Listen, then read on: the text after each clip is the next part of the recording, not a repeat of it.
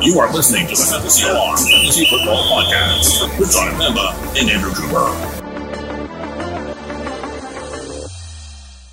What's going on, everybody? John Pemba here with Andrew Cooper. It is the Fantasy Football Quick Out Podcast. That is right, this year, Coop. We actually have a name for the podcast going into the 2022-2023 fantasy football season. Fantasy Alarm, of course, where we're at, bringing you this podcast. We're going to bring you everything that's happened from the NFL playoffs, basically through where we are today with free agency, Coop. It's been an absolutely wild time. We felt it was just time to get back on the pod and start recording.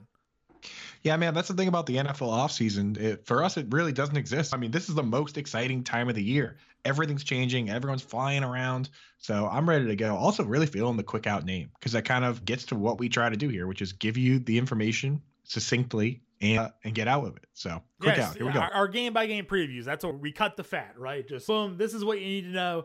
Move on, quick outs. And now we're going to do that with what has just been an absolutely wild offseason to this point. I mean, monster names, moving teams here, Coop. But before we get into the entertaining things that people want to talk about, Deshaun Watson trade, Russell Wilson trade, Davante Adams trade, let's do a little offensive line talk for the people. Yeah, people love that. But I mean, I'm telling you, it's so important. Like, we're going to get to the fun stuff for like running backs and wide receivers, but you look at offensive line and some of them, that's one of the biggest things that can change in the offseason that changes the outcome for fantasy football. And so many people do not pay attention to it that it's a huge way to get an advantage. I mean, look at the biggest example for me is Todd Gurley, right? 2016, that team wins 4 games. Todd Gurley has just under 280 carries. I think it was 279. He goes for 885 rushing yards. He's like RB17. The very next year, they bring in Andrew Whitworth. The team is better. They win the division. Todd Gurley has 280 carries, one more carry than the previous year. He has 1,305 rushing yards. Goes from 885 to 1,300, 400 more yards with one extra carry. Is it because he got that much better, you think, John? Or is it because the team improved, the O-line improved? I'm going to go with the offensive line is the reason that it improved there. You give a little bit more push up front. It allows space for Todd Gurley, as talented as he is, to make some moves. Yeah, so I'm just going to run them down real quick. We don't want to sit here and talk about offensive lines all day. We don't want to do it at all, but we want to give you the information that you can use in best balls and things like that right now before people figure it out. Because, I mean, with Gurley, he had pretty much the same yards after contact in both years. They went from dead last in yards before contact to top 10. So here are the O-line moves that I'm seeing that are interesting to me. Number one is the Steelers, right? They go out. They had a pretty bad offensive line last year. They lost a lot of guys. They had the worst offensive line last year. They've signed James Daniel at guard and Mason Cole at center. They're making an effort, and they very likely could draft a tackle in the draft as well. So you take the combination of Najee Harris playing virtually every snap, which no one does, and make that offensive line better. Now you have a guy that we see going in best balls in the second, sometimes third round. Now, I mean, that guy could be this year's Todd Gurley, where he was going in the second round, and then the very next year, he was the RB1 overall, right? The next one, Cincinnati Bengals, right? I mean, John, how many times did we see Joe Burrow get sacked? I think it was 18 times. I think it was nine against the Titans, 7 in the Super Bowl. I think it was 1 each in the other 2 games. Can't have that many sacks in that amount of time for a quarterback that's coming off of a major injury from the year before because he couldn't protect him. So I assumed that they were going to go heavy in this drafting offensive line, but it's great to see them attacking offensive line needs early in free agency as well. Yeah, so I mean, they have a couple pieces. I think Jonah Williams is going to be a good tackle in this league. He was a first-round pick for them. They took Jackson Carman last year, who can play tackle or guard. This year, they go out and get Alex Kappa and Ted Karras from our Patriots. And not only that, but they grab Hayden Hurst, who is say what you will about his pass-catching ability. He's a rock-solid blocker, and they have plenty of weapons. So they don't really need a tight end that's going to light the world on fire. In the passing game, they need somebody who can block for Joe Mixon. Joe Mixon, again, right now he's going at ADP 15 overall in underdog. I mean, I know it's a second round pick, but I mean, that means anyone can get him. You can take him in the late, you can take him in the first, you can take him in the second. Like, you can get that guy. And if that line's better, I mean, we just saw him be 3rd overall in rushing this past year. Other moves that I like, Jaguars go and get Brandon Scherf. He was arguably the best overall guard on the market. So, you know, we haven't seen Travis Etienne play yet. He could be lights out, and that offense could be a lot better. With the Jets, they go get Laken Tomlinson to go along with Mekhi Becton, Elijah Vera Tucker, And George Fant used to be an extra tackle blocking tight end type guy. Now they're trying to decide if it's going to be Becton or Fant at left tackle. That's how much he's improved. They also get Tyler Conklin, who's a great blocker. I mean, a guy like Mekhi Becton, John, is that somebody who you want to run behind? Yeah, I think you and I talked before we went on. We're familiar with seeing Trent Brown in New England and how effective he is as a run blocker, pass blocker. You run behind Trent Brown, you're gaining yards. It's just a matter of fact, how given his size. Mekhi Becton rivals him in size. Coop, what did you say he was? It's like 7'3", 340 or something like that at the tackle spot. He's actually bigger than that. He's 6'7", 363 is where he weighs in. I mean, that is an absolute tank, man. He just needs to stay healthy. He got hurt last year as a rookie, kind of lowered, kind of hurt that offensive line. But this is what you like to see from a new head coach, right? Year one, you bring in some pieces, sign some guys, get a feel for what your system's going to look like, some of the players that are already there and value. But year two, now you're solidifying that offensive line to give your young quarterback some time, to maybe give your young running back some time back there. And it allows the offense to develop when you have a rock solid line. Games are won in the trenches, both offensively and defensively a lot of times. So I like what the Jets are doing right here. I love what Robert Saleh is doing right here. Exactly. And we're Patriots fans, but we can admit that when they're doing something right. And you think about Robert Saleh, he had to convert that defense from a 3-4 to a 4-3. That wasn't going to happen overnight anyway. So on offense, you might as well build the team from the trenches while you are converting this defense. Now, if Zach Wilson just figures it out, it can hit all at once, and you go out and you get those luxury pieces, a wide receiver. They could go and get another running back. I like Michael Carter, though. But, that's what the third-year move is. You go and get all those luxury pieces that are like short-term and just take you over the top, the pass rusher, the hired gun cornerback. But, so that's what we're looking for. The last one, Miami added Connor Williams. They added some running backs, which we'll talk about. That's interesting. But, this is another thing that you can get excited about in Dynasty, right? Is that you have all these running backs on your team that you like, and you look at the offensive line market, and that it's kind of like a lottery for you as an owner in Dynasty, because you're holding the Dalvin Cooks and you're holding the Alvin Kamaras and guys like Teron Armstead, both Dwayne and Trent Brown, Riley Reif. These guys are all out there. And so when you keep an eye on that news, I mean, that's a big, whoever signs Teron Armstead, that's a big win for somebody in Dynasty, because their running back just got one of the best blocking tackles in the league. I mean, in 2018, he was the number one. I was going to say, there's legit an all-pro offensive line sitting in free agency right now. Right, yeah. A team could go, if they had the money, they could just sign Eric Fisher, Leo Collins, Riley Reif, and just have a full all-pro offensive line. So keep an eye on that, man. That's something that goes beyond a lot of fantasy gamers, because they're just thinking about their guys. But to me, the idea of a Teron Armstead coming is exciting. So keep an eye on that stuff. Yep, I agree with you. So that's the offensive line talk. We kept it brief, we kept it quick, but don't underestimate the value of a good offensive line when it comes to production of players. Someone like Najee Harris, think about the season he had last year, an absolute volume monster, but he averaged less than 4 yards a carry, could barely get things going because that offensive line was so bad. They make improvements this year. That all of a sudden that yards per carry jumps 4.5, something in that range, and now he's the number one running back in fantasy football given his overall volume. So it definitely makes an impact. But we got to get to the big news here of the day, and recording here Saturday after the Deshaun Watson trade. You had the Deshaun Watson reaction article, a wild ride, a roller coaster, some may say, with what's been going on with Deshaun Watson over the last year. Waiting for the trade partner, you get down to the teams that are in the market for him. We find out that the Browns are out of it, and it's going to be between the Falcons and the Saints. And then all of a sudden, Friday afternoon, I get the alert from Adam Schefter that not only the Cleveland Browns back in it, but the Cleveland Browns are the front runners to get Deshaun Watson. And I think it was pretty clear why. They guaranteed the man $230 million, and he basically had a dealer's choice given his no trade clause of where he was going. Unlikely that the Falcons and Saints were offering that much guaranteed money, and that's why that deal went the way it went. But Coop, you look at what the Browns have done this offseason. They brought in Amari Cooper, and now they make that massive splash to get Deshaun Watson. Will Watson be suspended? Probably, maybe. We'll hit that bridge when we come to it. But just knowing what they have now potentially at quarterback and even in receiver with Amari Cooper is just an upgrade on that offense. They're able to keep Kareem Hunt. They kept Nick Chubb. They have David Njoku now. I mean, there's a lot of good things happening in that offense. Yeah, I mean, I don't think some people fully grasp this contract and the gravity of it. To put it in perspective, the contract that Aaron Rodgers just signed very recently had $150 million guaranteed. That was the most guaranteed money any player has ever gotten. Deshaun Watson just got $80 million more dollars than that guaranteed, 230 fully guaranteed. And they set it up so that his first year, his base salary is only $1 million.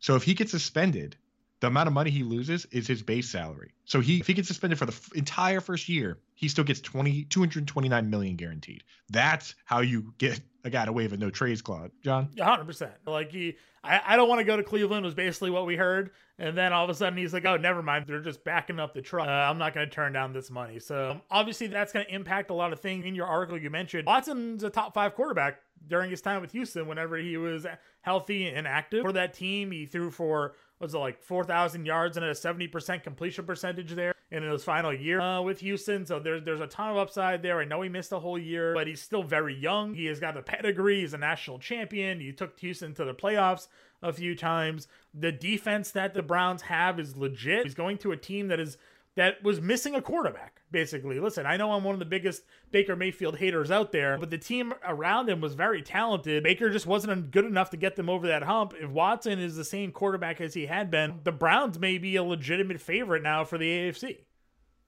Yeah, I mean, no question. Why wouldn't they be? I mean, Deshaun Watson was amazing with the Texans, and the Texans were pretty bad. I mean, you mentioned him having 4,800 yards passing in a 16-game season and 33 touchdowns, only 7 interceptions. That team won 4 games. You know what I mean? That wasn't a good team. And he was just out there playing well with what he had on an island. Pro Bowl, what kind of Pro Bowl quarterback is on a 4-win team? You know what I mean? But he's a Pro Bowl caliber player.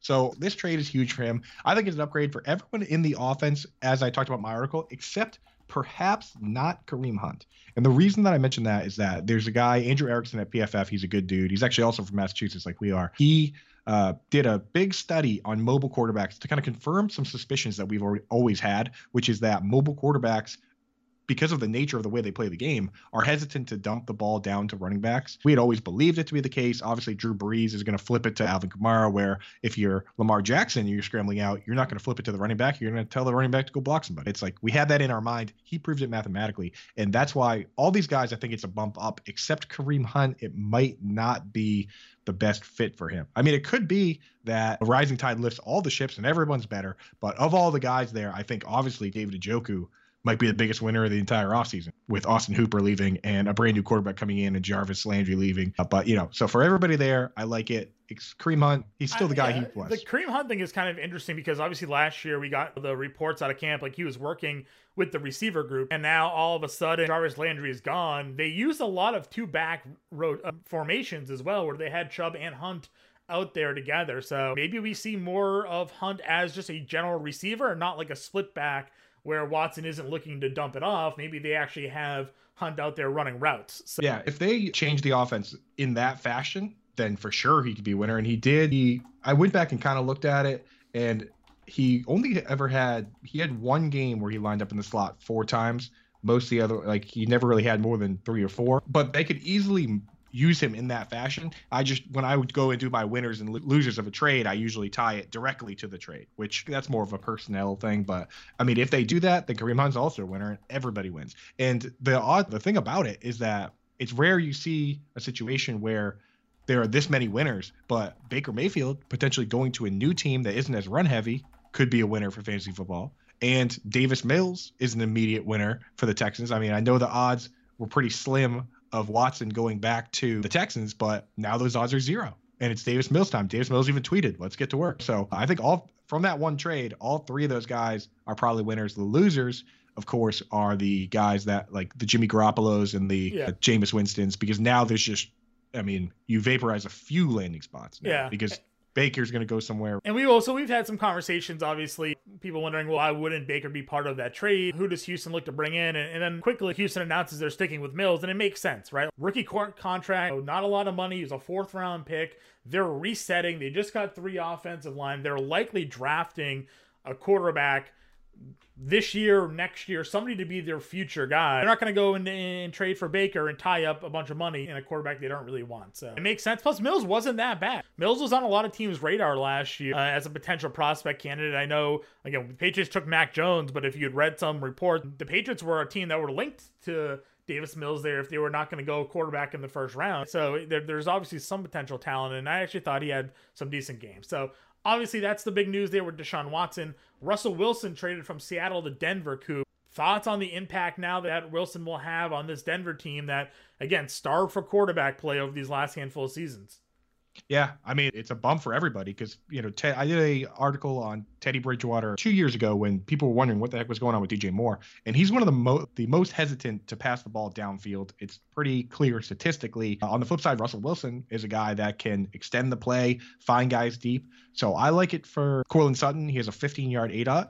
It could be interesting for KJ Hamler if he comes back healthy because he's the guy that pushes the field deep. And with Jerry Jeudy, it's kind of, I look back at the rookie draft for that year where there was a real debate going, CeeDee Lamb or Jerry Jeudy. It was a lot closer than it is now. It's a lot closer than people think about. Now we get to see Jerry Jeudy with a legitimate quarterback, right? Because we get CeeDee Lamb with Dak Prescott. We get Jerry Jeudy with Russell Wilson. Now we're going to get to see who really is the better of those guys. And I still have my money on CeeDee Lamb, but it'll be a little more definitive because you didn't really get to compare them apples to apples when it's Drew Lock and Teddy Bridgewater. So maybe that gap between those two guys closes a little bit, and maybe Jerry Jeudy becomes a little bit more of a value in these drafts where obviously CeeDee Lamb is going here. Let me check it real quick. He's going wide receiver 8 at 20 overall, and Jerry Jeudy isn't getting drafted until 77. His ADP is 77 after Adam Thielen and Brandon Ayuk. So, I mean, something to think about there. I mean, I'm not going to be someone that bets that Jerry Jeudy does better than CeeDee Lamb this season, but I mean, he likely is going to do better than he's done in the last 2 years. Yeah, I don't. That's too much to ask. I'm actually looking at this last 7-day P. Let's see where we have. I have Jeudy as wide receiver. Where did you just get it? He was wide receiver 28. Is that what you had him at? So what I'm looking at Underdog right now, it doesn't have. It just has the overall ADP, which is 77. Okay, perfect. Yeah, no. So I have him as over the last 7 days, he's wide receiver 28. That is between the likes of Michael Pittman and Amari Cooper.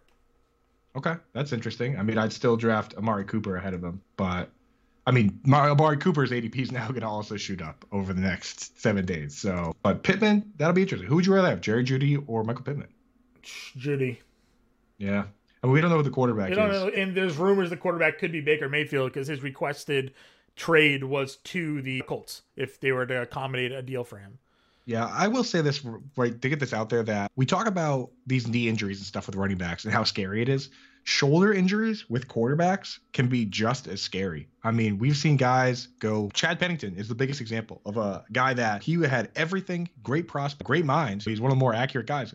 That shoulder injury, he never recovered from that. He was never able to push the ball downfield. So with a guy who has a shoulder injury like this and the team is ready to move on that quickly from him, there are certainly red flags there. So wherever he goes, I'm going to, just out of the idea of risk, I'm going to discount the pass catchers wherever he goes. Yeah, I agree with you there. Carson Wentz goes from the Colts to the Washington Commanders. That's how a lot of people kind of maybe mocking and making fun of this move. Carson Wentz has sort of gotten a bad rap over these last few years. I've been a semi-defender of Carson Wentz because that last year in Philadelphia, go watch film. I mean, I wrote an article on it about how bad that offensive line was for Philadelphia that year, where there's legit tape of Wentz in shotgun, and before he even really touches the ball, there's already guys in the backfield. That's how bad that offensive line was. And then he goes to the Colts, where he started off really strong, but look, that offense, who was he throwing the football to? He had Michael Pittman as his only legitimate receiver. Zach Pascal injured off and on. T.Y. Hilton injured off and on. His starting tight end was either Jack Doyle or Mo Alley-Cox. There was no real offensive talent to help Carson Wentz here in an offense that just wanted to run the ball 30 times anyways with Jonathan Taylor. So I think now he moves to a team in Washington that has upgraded skill position players. Terry McLaurin, Logan Thomas when he comes back healthy, Curtis Samuel if he can come back healthy. They have J.D. McKissick back. Antonio Gibson is a dual threat running back there. I think there's more offensive weapons around Carson Wentz to help him succeed in Washington than there was in Indianapolis for him. Yeah, I mean, and you and I are going against the grain a little bit on this one, which we're not scared to do. But I like the Carson Wentz move. You get a guy that was touted as the next guy, for a while there, he was touted as like the next big player, and that he brought that team pretty much to the Super Bowl. He got hurt, Nick Foles won it, but we've seen him do it. We know he has the physical skills, and they get him for what, 2/3. One could become a second if he's the full-time starter. I mean, I think that if you find a quarterback that's your full-time starter, that's worth a second-round pick. You know what I mean? Teams. Right. Deshaun Watson just went for 5 picks and 3 of them were firsts. It's crazy out there in the quarterback market. So I like the move a lot. And I'm with you that a lot of these guys could benefit. I think the number one beneficiary, if things go the way according to plan, and he can get back in time for the start of the season, Logan Thomas lines up in the slot more than any other tight end in the league, which is exactly what Zach Ertz did. And Zach Ertz with Carson Wentz never finished lower than tight end 6. He finished as high as tight end 2. So for 4 straight seasons with Carson Wentz, he got hurt in the last one. Over those 4 years, he was never lower than tight end 6. And we've seen Logan Thomas be tight end 3 overall. And we've seen him play 100% of the snaps in the slot. If he's healthy at the start of this season, I'm going to have Logan Thomas on a lot of leagues. Yeah, I'm with you there as well. I mean, we were already high on him anyways, just given the volume that he was receiving. But, you know, just the fact that now you add in a quarterback that likes to target the tight end, it certainly helps there. Last guy I think we can really spend even just a little bit of time on, Mitch Trubisky, now expected to be the starting quarterback in Pittsburgh. Pittsburgh not really looking great, looking at their division now with Deshaun Watson, Joe Burrow, and Lamar Jackson in their division. But Trubisky is somebody that obviously got a bad rap potentially in Chicago. Me personally, I think Matt Nagy was as bad as a coach as we've seen Adam Gase be. We often blame the struggles of players on Adam Gase. Well, I think Matt Nagy deserves a lot of that similar sort of blame as well. And you look at the record and some of the numbers for Trubisky, like they weren't awful. I know on field and box scores are two completely different things, but now you give him time. He sat behind Josh Allen in a competent offense with a good quarterback coach, with a good offensive coordinator in a winning environment, and he spent there a year and hopefully learned some things. I still think there's plenty of arm talent there. He's still young, and now he's moving into a situation in Pittsburgh that, again, I think has good coaching, has a good offensive coordinator, has some good offensive players around him as well. And they're improving their offensive line. So I'm not as mocking of this pick of Mitch Trubisky than others are, because I'm willing to give the kid another chance. So you're saying that Matt Nagy probably got that Coach of the Year award a little too early? Yeah, I think it was probably a little bit of an overreaction. I mean, I watched this guy, and maybe he was ahead of the curve here. Carries the Cordarrelle Patterson over the second-round running back that he traded up for, and David Montgomery during that rookie year, into like mind-numbing fashion, the way that he used that offense, and even last year with Justin Fields. Justin Fields. Josh Fields is the catcher for baseball. I confuse that all the time. For Justin Fields, they didn't often utilize his skill set or craft an offense to his strengths. They kind of were going against what Fields did good more often than not. So I think he's a terrible coach. There's a reason why he got fired. I'm willing to give this kid another chance now that he's out of a bad system. Spend a year in a good system. Now he's in another sort of strong offense that just needed an offensive line, which they're working on improving. So yeah, that's where I stand with Trubisky. Yeah, and I think bringing up Matt Nagy with Adam Gase is a great comparison, because you look at Adam Gase and his claim to fame was the Broncos offense, where he had Peyton Manning as a quarterback, and then he kind of coasted on that success to where he is now. And, with Matt Nagy, it's starting to look like there was a little bit of the same, that the reality wasn't that the offense was everything. It was that Patrick Mahomes is one of the best quarterbacks in the league, and if not the best. So I'm definitely willing to give Trubisky another shot with a different coach and a different offense. They're working on the offensive line. They obviously have weapons. Deontay Johnson, Chase Claypool, Pat Freiermuth. I don't know what it is about the Steelers and who their wide receiver coach is, where they can just invent these wide receivers out of thin air, going all the way back to like Antoine Randall L. And they had Antonio Brown, Mike Wallace, and Emmanuel Sanders on the same team, and they had to pick, and they picked correctly to keep Antonio Brown and let Wallace and Emmanuel Sanders leave. It's like the Patriots can't buy a wide receiver. I mean, we drafted N'Keal Harry in the first round, yet this team has them coming out of their ears over there. I don't know what the difference is. I don't know why. I mean, Belichick can invent cornerbacks clearly out of thin air, but he can't draft a wide receiver to save his life. So I want to know who over there is drafting those wide receivers for the Steelers, John. Yeah, a good scout that they have there 100%. So that's the top quarterbacks that have moved. Obviously, guys, maybe the number one guys that's still available on free agency, Jameis Winston. We'll see where he ends up landing. Likely going to go, I would imagine, to a team where he could be a viable starting option after how he played last year. But he's coming off that torn ACL, so some questions going there. Cool, let's go to the running back position. Miami made some moves. Obviously, they have the new head coach there coming over from San Francisco. They signed Chase Edmonds right away, gave him a bunch of money, and then followed that pick by bringing Raheem Mostert over from San Francisco and now adding 4 running backs to that backfield. Yeah, I mean, it's crazy. And Mostert, he knows the system there. You and I talked about this off air, but you made a great point, which is follow the money, right? So you look at Chase Edmonds, he signs for $12 million, six on average, 2 years, $12 million, $6 million guaranteed. Raheem Mostert only signs for 1 year, and it's about $2 million. All of it's guaranteed.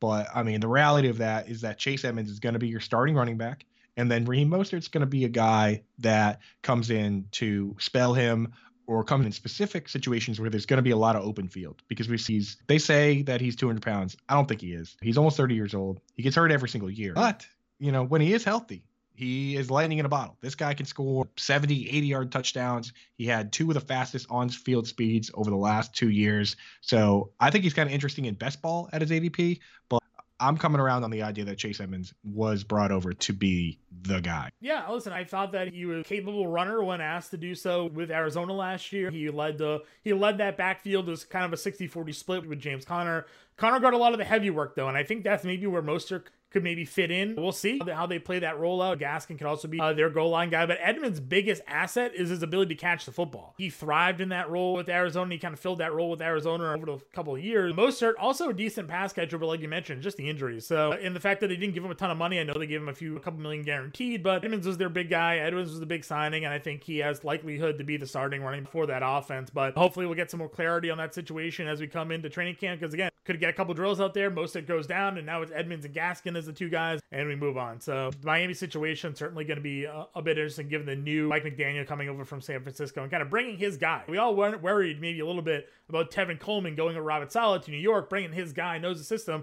Didn't really matter. Coleman again got hurt. Shocker. And then we had the running backs that were there. So Ty Johnson and the rookie. So I'm not really too worried, I don't think, about Mostert given his durability, but he's been a home run hitter there. McKissick, as I mentioned, returned to Washington after initially being announced he was going to Buffalo. Again, I'm not overly worried with how his biggest games came when they were trailing. It's not as if he was really taking a ton of work away from Gibson when Gibson was healthy. The problem was Gibson struggled to be healthy again. He had those shin splints that kept him off the field, and they weren't really committing to their run earlier on. But once they got out of the bye week, Coop, and we identified this during the podcast last year, they came out of their bye, and then they just started running the football like crazy and really utilizing Gibson there, and he was a pretty strong play. But McKissick going back to Washington, I don't feel like I'm too worried about Gibson's value here. I think it just locks up a reliable pass catcher for them in situations like the 2-minute drill, which I know you talk a lot about when it comes to McKissick's pass blocking.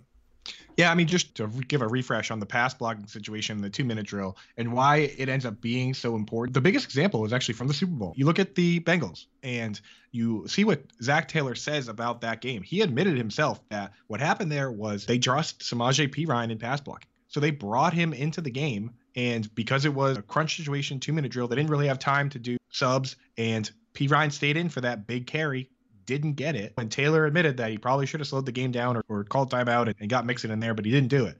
But that was what was happening with J.D. McKissick last year, which is, you look at his early season, his first rushing touchdown of the season, it was a 2-minute drill. He was the guy they trust in pass blocking. Antonio Gibson ranked outside the top 150 the year prior in pass blocking.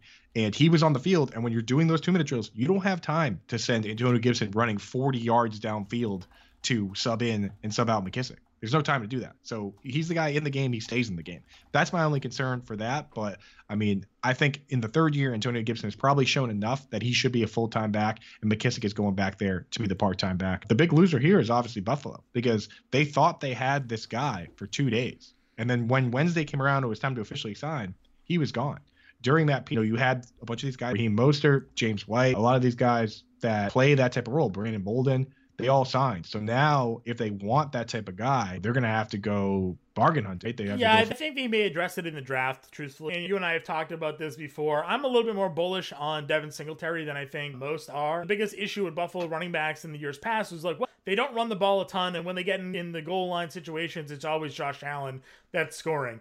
But then you look what happened after that Tampa Bay game. Basically the second half of that game against the Tampa Bay Buccaneers, they almost changed some of their offensive style, and they started using Devin Singletary a lot more, and they use him in the passing game because he is a pretty good pass catcher. And I know you've mentioned that his run blocking, his pass blocking number, they go back and forth. He has good pass blocking days, he has bad pass blocking days, but they basically axed out Zach Moss. They used Matt Breida at times as a sort of that spell back, but they went heavy with Devin Singletary. And I actually really like Devin Singletary for this upcoming season as well as that lead running back. Taking McKissick out of the equation, I think probably helps him a little bit there as well. But given the running backs that are available, none of them really, to me, fit what hole Buffalo was looking to fill. So I could see them maybe going in the draft and in the 4th round or something like that, picking up a guy that could catch the football a little bit out of the backfield and sort of play that role for them. I think you're kind of underselling the usage change for Singletary towards the end of the year, man. It's huge, huge. He went from, so over the, like at one stretch here, his carries were 6, 5, 7, 6, 7, 3. At the end of the season, he went 15, 10, 4 in one game that was a blowout. They were losing to Tampa Bay. 22, 12, 23, 19. In the last 6 games, including the playoffs, he scored a touchdown in every single game, ended up with 8 touchdowns. Actually, technically, he had 9 because he had a receiving touchdown. So 9 touchdowns in the last 6 games. I mean, this is a guy where you look at his numbers and his yards per carry have always been good. They've always been between 4.4 and 5. And it's just a matter of the splitting with Zach Moss and the vulturing with Josh Allen. But I think they're realizing that they have a reliable player here. And you don't always need to put your quarterback in harm's way when it's first and goal from the 2. You might as well at least try with your running back before you send the guy on a naked bootleg to get banged up. Yeah. So I do like Singletary. I'm glad they didn't get McKissick. And like you said, trying to address these positions through the draft doesn't always pan out. We've seen a lot of, unless you go for a real high-end running back, because we've seen teams think that they have a third down back. They draft him in the 3rd round, which is pretty high draft capital. Shane Vereen or Keyshawn Vaughn or Justice Hill. I mean, where's Justice Hill? You know what I mean? People thought he was going to be a problem because he was a good pass catcher. So I don't necessarily think them taking a pass catching back in the 3rd round even moves the needle that much for Devin Singletary. I think he's a value right now at ADP. Yeah, again, and just going over the numbers, like I mentioned, that Buffalo game, they didn't run the football one time. Sorry, the Tampa Bay game, they didn't run the football one time in the first half. 0 running plays in the first half of that game. And they obviously lost. And then you look again, they were ahead, so it obviously was more conducive to running the football. But over the last 4 games, they averaged 19 carries a game for 80 yards. And you look how they started the season, too. They started the season, Singletary, double-digit carries during that 4-game stretch. Averaged 13 carries for 65 yards. So he is their lead back. For whatever reason, they kind of lost themselves a bit during the middle of that year. They had that loss to Tennessee, that bad loss to Jacksonville. But I'm a big fan of what they have. And yeah, you're right. They don't need to spend early draft cap. To us, the Bengals sort of found that guy in Chris Evans in round 5 or 6 last year? Yeah, I think it was 6. Yeah, 6 round. So something like that could happen with Buffalo. And there's obviously some names that are still available in free agency. We can talk about that in a moment. But, James White went back to New England. I'm not really as excited about that, even though they did give him $2.5 million guarantee coming back from a big hip injury. I just don't know what he's going to have left. I think he's more of a locker room guy. He's a veteran that can kind of fill the role for them for a little bit, but I'd certainly worry about some durability. I worry about his long-term health and if he's able to be the same player. But what James White is smart. He's heady. He can read defenses, which is something that I think Mac Jones could maybe have a benefit to having a guy like James White next to him in those plays and having an understanding of what's going on because he's been in the league for so long. He played next to Tom Brady for so long. That's sort of an undervalued asset, I think, when you're looking at James White. Physically, though, in terms of fantasy production, I don't think it's going to be there.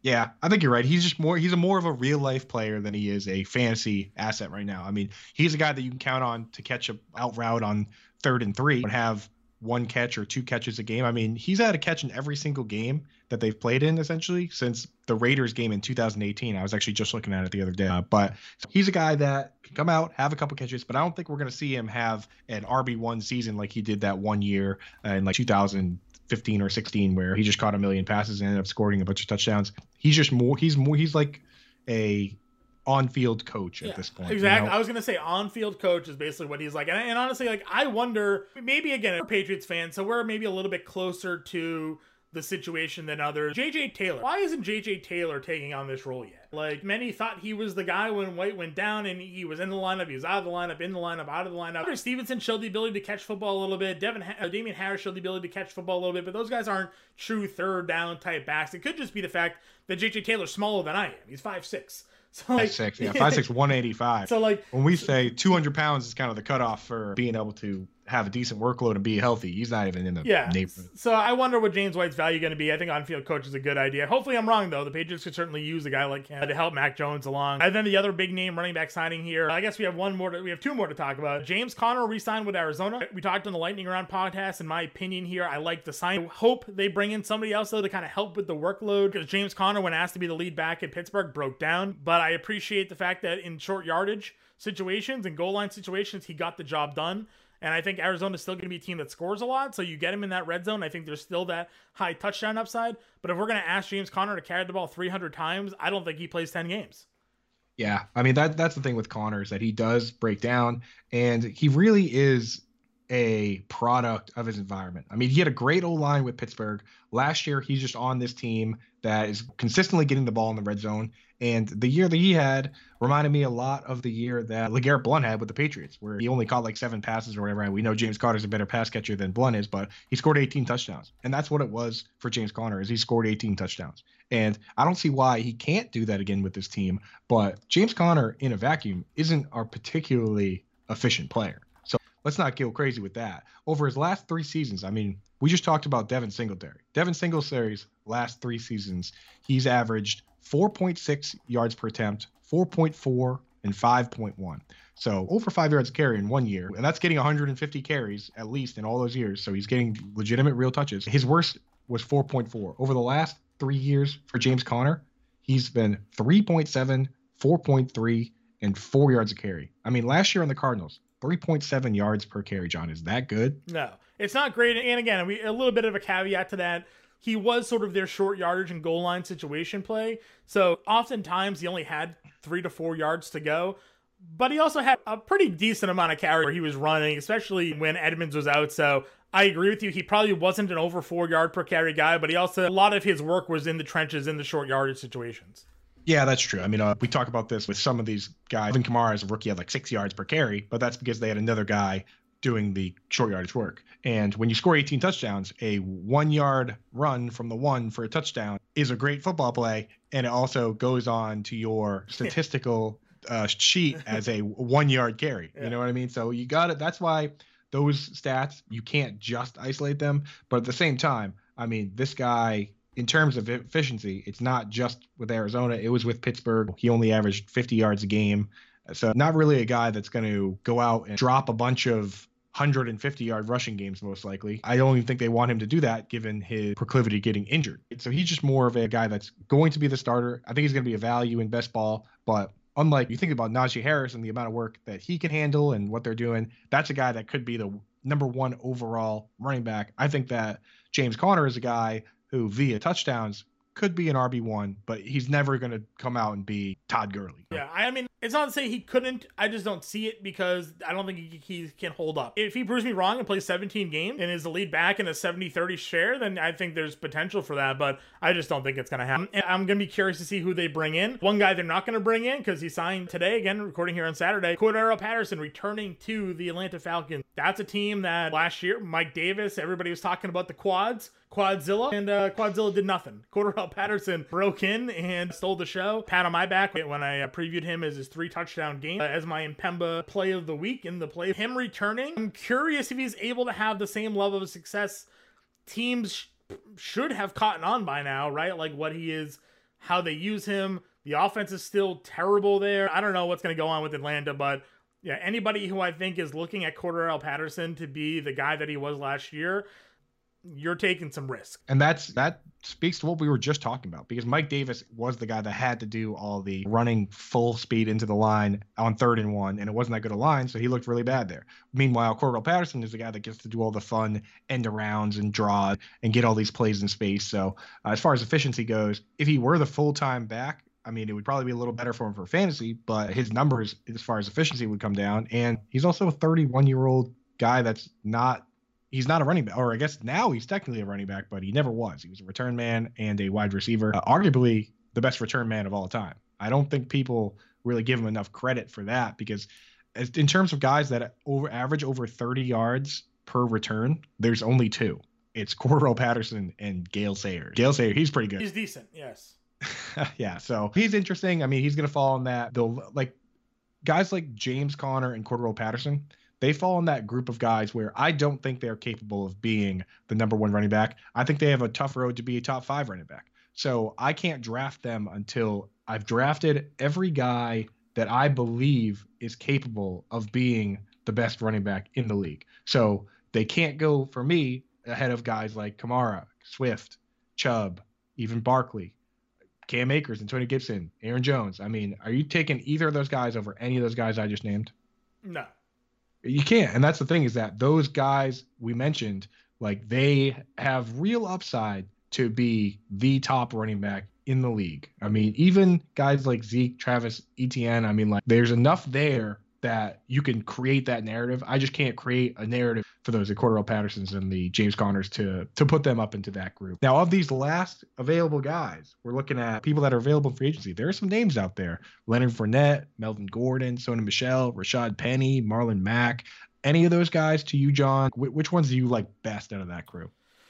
Melvin Gordon, I think, again, he did nothing to really lose his job in Denver last year. He averaged, 4.5 yards a carry. He had 8 touchdowns. I think he ran for like 900 yards. He showed the capability of also still catching the football when asked to, pass blocking. You'll have those numbers for him. I'm pretty sure he was a decent pass blocker for them as well. At least it seemed like he was because he was on the field in those situations over the rookie. Maybe it's just better than what they had or an interpretation of the player there. But if he's available, I don't see why a team wouldn't want to go ahead and add him to their stable of running backs and potentially even be a lead running back. I personally thought he would have been a great fit in Miami. I thought Miami would have been a great landing spot for him. He can do some of the power running that Gaskin took over. He's a little bit more explosive than Gaskin for me. If they brought in Chase Edmonds and Melvin Gordon, like that would have been a great duo. They could have replicated the James Conner, Chase Edmonds tandem in that they had over in Arizona, and we know that the 49ers like to use multiple running backs, just been the system that they've had. So I thought Gordon would have been a good fit in Miami there, but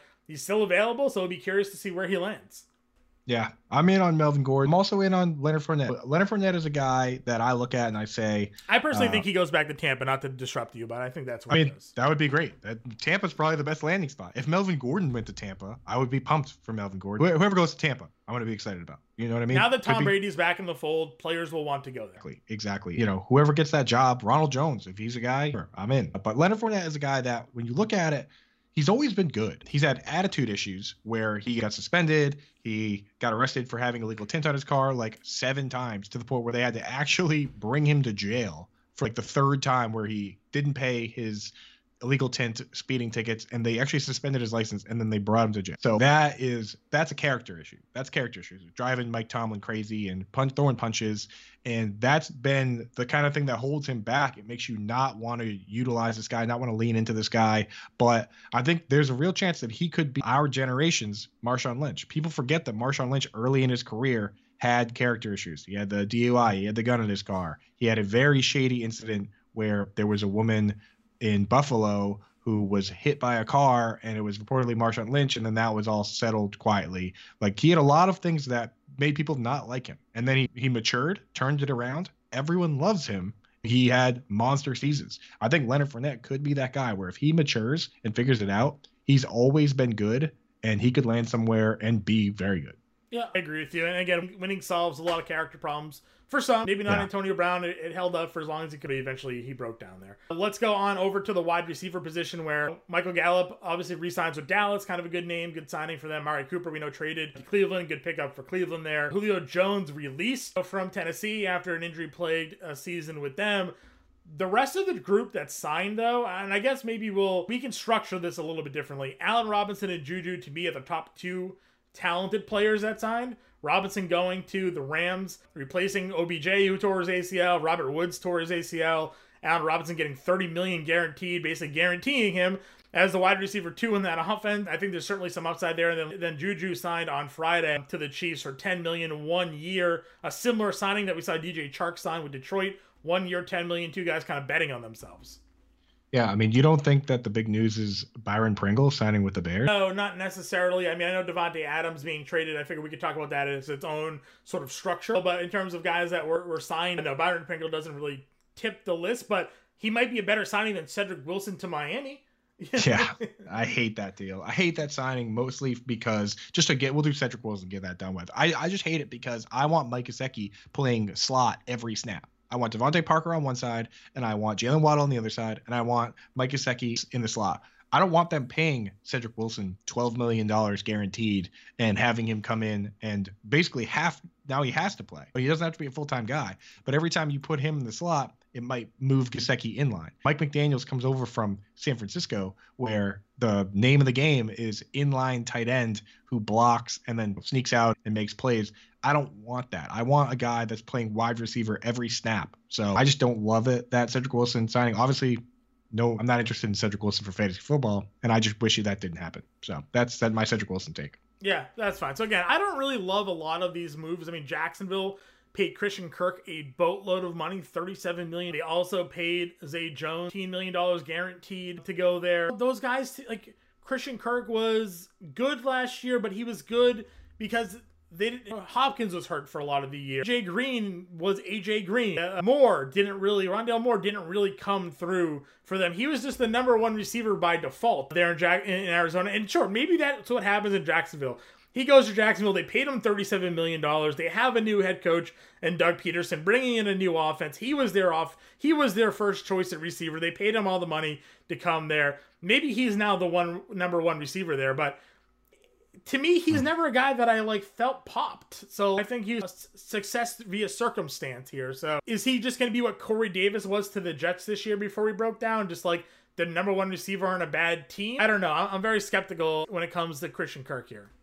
Yeah, it's strange because it's like you look at a guy like Robert Woods who wasn't doing well with one team, and then they kind of stole him, and then he blew up. It's almost like the Jaguars are trying to do that with a guy like Christian Kirk, who has never had a 1,000-yard season. He's never been in the Pro Bowl. They're trying to do that, but instead of stealing him, they threw the brink truck at him. So that's a very interesting situation. But at the same time, like if you're a dynasty gamer and you have Christian Kirk, you don't really care as much about him being overpaid as him. Now he gets a full opportunity. They have to get him the ball. He gets to play with Trevor Lawrence. So you do like him. It makes you nervous that it's gonna have a negative outcome when people are like, this guy isn't a megastar and get a megastar contract. But at the same time, you got to be happy that they look at him that way, because it means that they're gonna at least be feeding him the football. I think there's a couple.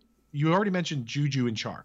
Those two are similar in the sense that, like you said, prove it deals, 1-year deals. I like that for fantasy football because they are not going to be coasting on their contract. They want the ball every single play. They want to put up the big stats. They want to make the Pro Bowl. They want to be all pro. And then next year, they can get as much of that Amazon money as they can with the new TV deals coming in and the cap going up. So I like those guys in that situation because they are going to be the squeaky wheel guy. This is their tryout for a big contract. On the flip side, two other guys that are in a similar situation that worries me a little bit are Allen Robinson and Russell Gage, in that, yes, they get to step in while another receiver on the team recovers from injury, right? Allen Robinson is going to step in while Robert Woods is out, and he'll get his foot in the door and he'll really establish himself there, hopefully. Russell Gage will do the same with Chris Godwin being out. My question is, what happens when you lean on those guys in fantasy all year, and then at the most important part of the season, fantasy football playoffs, the other wide receiver comes back and targets smooth out a bit? To me, that's at least a little bit concerning, John. I don't know if you even think about that kind of thing or worry about that kind of thing, but for me, it does have concern that you're setting yourself up to be a really good team in the early part of your fantasy season, and then when it matters most, you could hit a little bump in the road. Yeah, I think that's fair. Let me ask you, when it comes to the Chark and Juju situations, would you rather have the team with the better quarterback, or the player with the better quarterback, or the player with the better opportunity? I think personally, if this were, it's kind of tough with Chark versus Juju because they're such different players, but I think that Chark has the higher ceiling for sure because of the player he is, where he has the lowest floor though, because of what you just mentioned with the quarterback situation, but he plays outside. They don't really have another huge target hog, and he has a higher depth of target type situation. I mean, Juju caught, I got to pull it up real quick because it's like Juju with Big Ben had the fastest release of any quarterback in the league, and Juju caught 97 balls. How many, off the top of your, try and guess how many yards he had catching 97 passes? 750. Very close. 831. Caught almost 100 passes. Not only didn't crack 1,000 yards, didn't crack 900 yards. But was that more because Big Ben couldn't throw it more than 5 yards down the field? I mean, it's likely a combination of the two, in my opinion. We'll have to see what the role is going to be for Juju. I'm sure he's not going to have the last 2 seasons back to back, he's at 8.6 yards per reception, and that's mostly coming out of the slot. I think it's going to be higher than that. It's just a matter of, does he get more targets than Tyreek Hill? Does he get more targets than Travis Kelce? It could just smooth it out a little bit. I think he gets more targets than Mecole Hardman. No question. Mecole Hardman last year had 83 targets, 59 catches for almost 700 yards. I guess to your point, which you made unintentionally, I think, was that Juju is like a pure slot guy, and Tyreek played a lot of slot last year. What does that do for how they set up their offense now? Do they bump Tyreek to the outside? Do they bump Juju to the outside? What's the usage there now when it comes to that offense, you think? I mean, I'm just really surprised that they didn't go after a split end, because you have Travis Kelce plays every snap and he's got his foot tethered to the line. If you bring in Juju, you have Juju and Tyreek. Neither of those guys really play that split end role. You can use Tyreek. What they do to get around it sometimes is they'll have Tyreek tether his foot to the ground on plays where he's running deep. Then you can't jam him, because if he gets by you, you're dead. You know what I mean? They do use him as like a field stretcher type role, but you're right, John. If Juju becomes the flanker slot guy, that actually might hurt Tyreek a little bit, because he needs to assume that split end role where you're susceptible to the jam and play more of a field stretcher type situation. And just in general, if you have a guy like Juju soaking up targets underneath, that's less of those Tyreek down there somewhere deep ball chuck up. Yeah, 100%. Yeah, I'm looking at it right now. Player profiler shows Tyreek with 37% of his snaps out of the slot, but Mecole Hardman was actually a little bit more. Mecole Hardman played 43% of his snaps out of the slot. So, I guess there would be a role there for Juju if they do bump Hardman out of that spot. So that's some of the other receivers. Anybody else interesting to you here? Russell Gage goes to Tampa Bay. Anything else for you? Not really. I mean, Zay Jones, he got a decent amount of money, but apparently the Jaguars just throwing money around. So not really super interested. Marvin Jones is still there. Laviska Shenault, for whatever that is, has the potential maybe to do something. Maybe, who knows? Probably not. But Zay Jones played out of the slot when he was with the Raiders last year. That's where a lot of his success came out of. They also paid a bunch of money to another slot receiver in Christian Kirk. Laviska Shenault's most success came out of the slot. Like Evan Ingram, who they signed, you liked out of the slot. So like, where are they going with this offense? Yeah, it's crazy. Four slot guys. It is nuts. They really don't have. They didn't replace DJ Chark with another. DJ Chark is 6'4". That's why the Lions is a perfect fit, because you have Amon-Ra St. Brown to do his slot stuff, his flanker stuff, and now you have a legitimate split end in DJ Chark. I mean, the Jaguars aren't really thinking about that type of, in those important parts of the offense. I mean, the basic rules going back to when you play Pee Wee football is you have to have 7 guys tethered to the line of scrimmage. That means one of these dudes needs to line up and face the jam. Marvin Jones at 32, Christian Kirk at his size. I mean, those guys could be in for some rough sledding when they face real physical corners. Yeah. So it's definitely some concern. Now, of these last guys, the free agent available, we got like Odell, Antonio Brown. You mentioned Julio got released. You mentioned Jarvis Landry got released. Will Fuller, who's like the wild card that Will Fuller is now, that we haven't seen him since he basically got suspended for doing steroids, where he had a big year, and then he didn't play all last year. His finger was apparently, the broken bone to his finger has been described as like an insane spiral fracture where it was just like mush. So he didn't play all year. I mean, then you have like lesser guys, Jameson Crowder, Marcus Valdes-Scantling, AJ Green. I mean, any of those guys really pop. Any of those guys could go to a team and be the de facto number one or a real game changer. I mean, any of them who go to Green Bay. Green Bay has to do something at wide receiver now. So Odell Beckham Jr. with Aaron Rodgers. I don't think Odell's going to come back in time towards ACL in the Super Bowl, so he's not going to be back. I don't think before he'll be ready to go. They signed Rodgers they signed him to a 4-year deal. This is a long. This is a long haul. Maybe OBJ off a 20 ACL though. I mean, listen, if you're throwing darts, I think you take a look at Will Fuller. I think Jamison Crowder's a good ad. But, I know they have Alan Lazard that they brought back. But I think Crowder, what did we talk about last year? Crowder feels 38 years old, but he's not. He's young. It just feels like he's been in the league forever. He's been around. Yeah, he's not even. He's 28. Yeah, and he doesn't even turn 29 until the summer. That's what I'm saying. So give Jamison Crowder, Aaron Rodgers, the best quarterback he's ever had. I have some more than mild interest in Jamison Crowder there filling a role. But I think Will Fuller's a home run hitter for that team. He proved he could be a number one wide receiver when he's on steroids. So maybe if he takes some undetectable substances and goes to Green Bay, he and Aaron Rodgers can hook up. I think MVS makes the most sense to go back there because he proved capable of being a really good receiver towards the end of last year at times and kind of broke out of that mold, finally got some trust there with Aaron Rodgers, but they need a receiver. I was looking at some mock drafts that got updated, and every mock draft basically now has the Green Bay Packers taking a wide receiver in the first round because there's just... What are they going to do? They have nobody on that team. So I want to see them assemble. I want to see the Packers assemble the all crazy team. You have Aaron Rodgers, who had his stuff going on there. And then your wide receivers are Odell Beckham Jr., Antonio Brown, and Cole Beasley.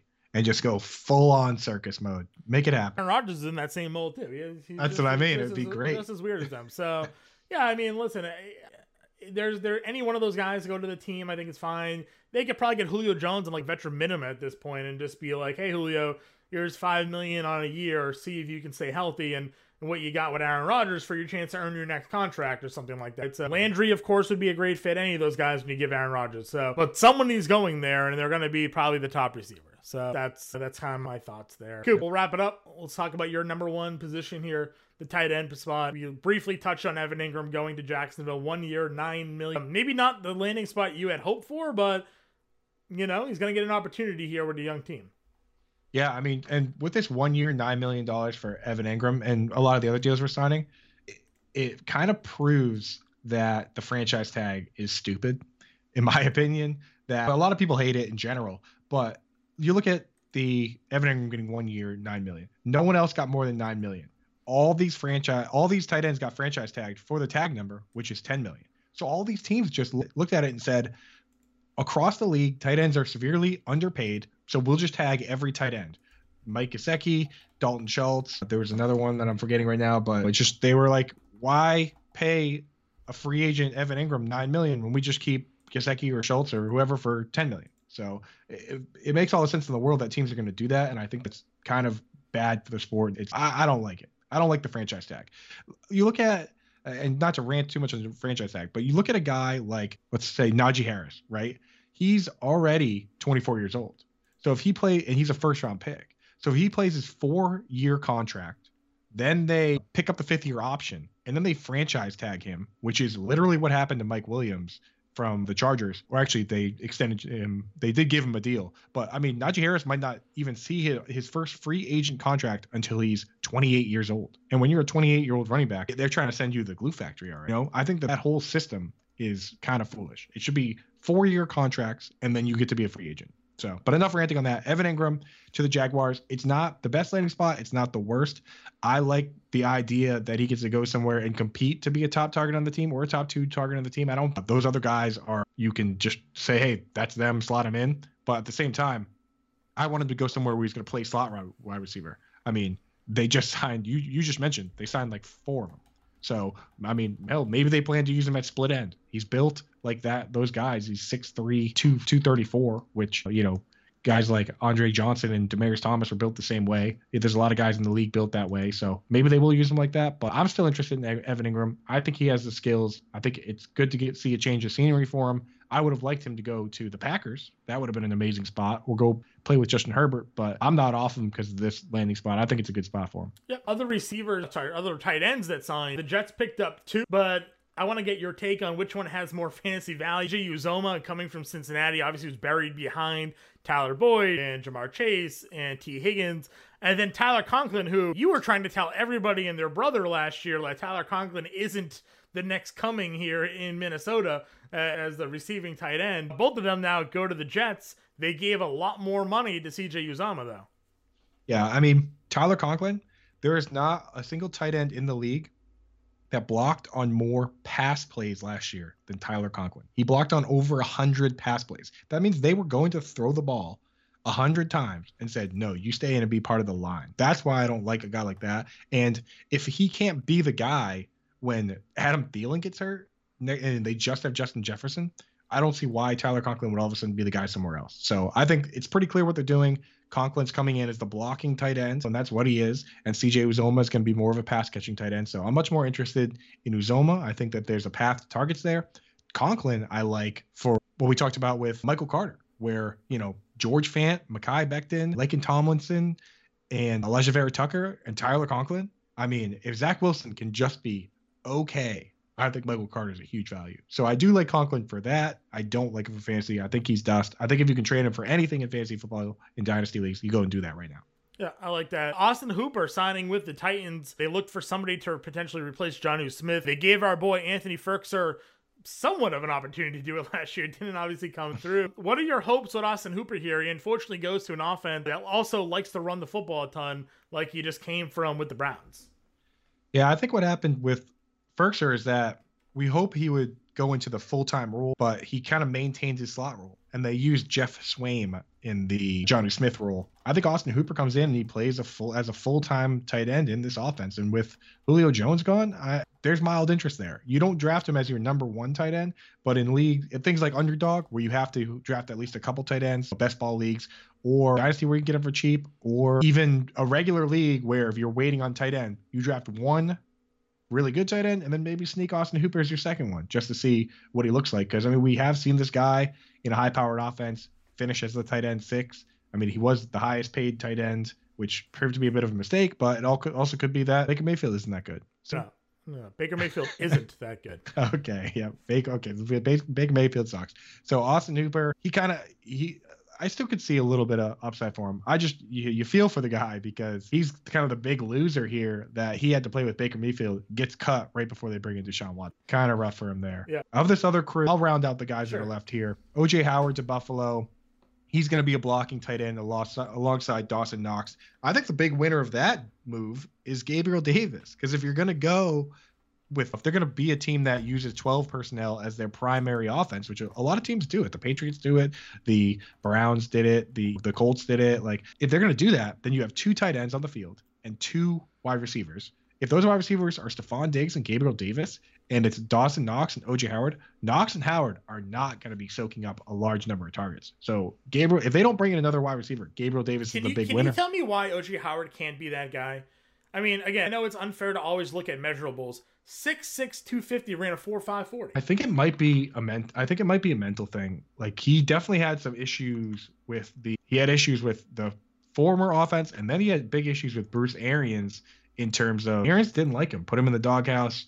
It could just be that he's just not a cerebral player. And some of these guys are physically monsters, and it just turns out that they're not that great in terms of the game. I mean, Jerick McKinnon had the best combine I think anyone's ever had by running back, insane combine. So sometimes it just goes, that's just the way it goes. So, but who knows? You know what I mean? That's the crazy part, is that they've never had another tight end like this next to Dawson Knox. He could come in and be next to Dawson Knox, and they still say, hey, you know what, Dawson, I'm sorry, but like, this guy is just a monster. He's just better than you. And then he becomes the guy. But that is possible, that Dawson Knox isn't that good and Josh Allen is just really good. You know? So it's definitely a concern for Dawson Knox, but for Gabriel Davis, as it stands, it's great. Sure. Now, the scary part, now it's become very scary, is that if they do bring in a wide receiver that's better than him, say they bring in Antonio Brown, now you have a team that has 2 tight ends. And that means Gabriel Davis is guaranteed to play a limited snap share. And that's why guys like Gabriel Davis are so risky. Sure.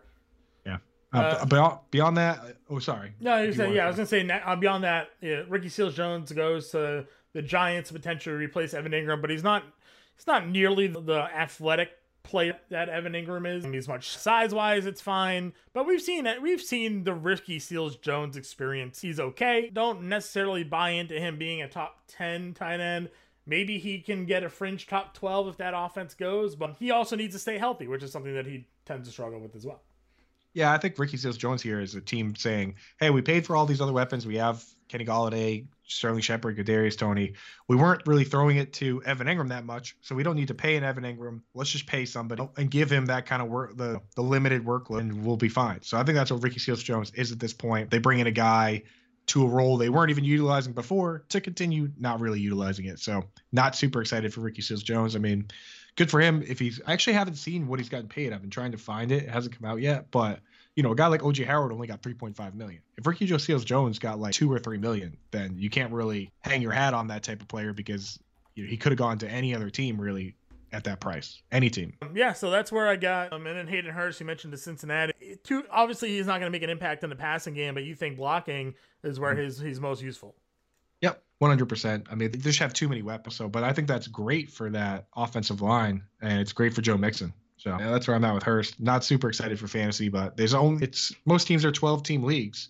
There's 32 teams in the NFL, so not every starting tight end is going to be even close to fantasy relevant. Yeah, I agree with you there. So that wraps it up. That takes a look at everything from that's happened so far in the NFL offseason. Obviously, we have a bunch of content still coming out. Coop's doing the free agent tracker, which is constantly being updated. The NFL draft's in April. We're going to have a whole bunch of NFL draft content coming out as well. Dynasty content coming out as well right now. So be on the lookout for all of that. And of course, Coop and I will be back next week as we continue this podcast series throughout the year. It's been great to be back. And you know what? Football doesn't ever really end, Coop. So always plenty to talk about. Yeah, absolutely. And before we go, I just want to say to people out there, with this podcast, we're going to continuously drop the names and the people that we think are values on like Best Ball 10s and Underdog. I mean, like we talked about Devin Singletary, who right now our Underdog is running back 24, right? Running back 24. We talked about Michael Carter, who I'm trying to find where he is on here, but he's not within the top.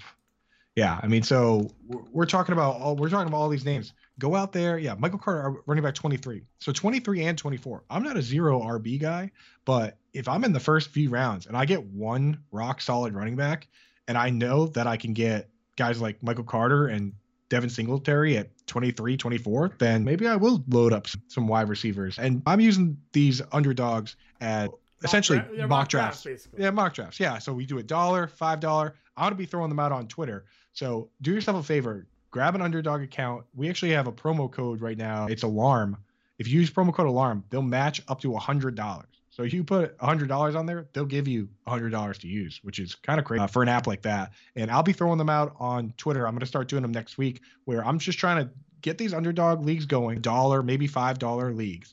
And I want sharp people in there. Because, you know, I'm trying to win the big underdogs where you can win $1 million if you just draft a solid best ball team. You could win literally $1 million, $100,000.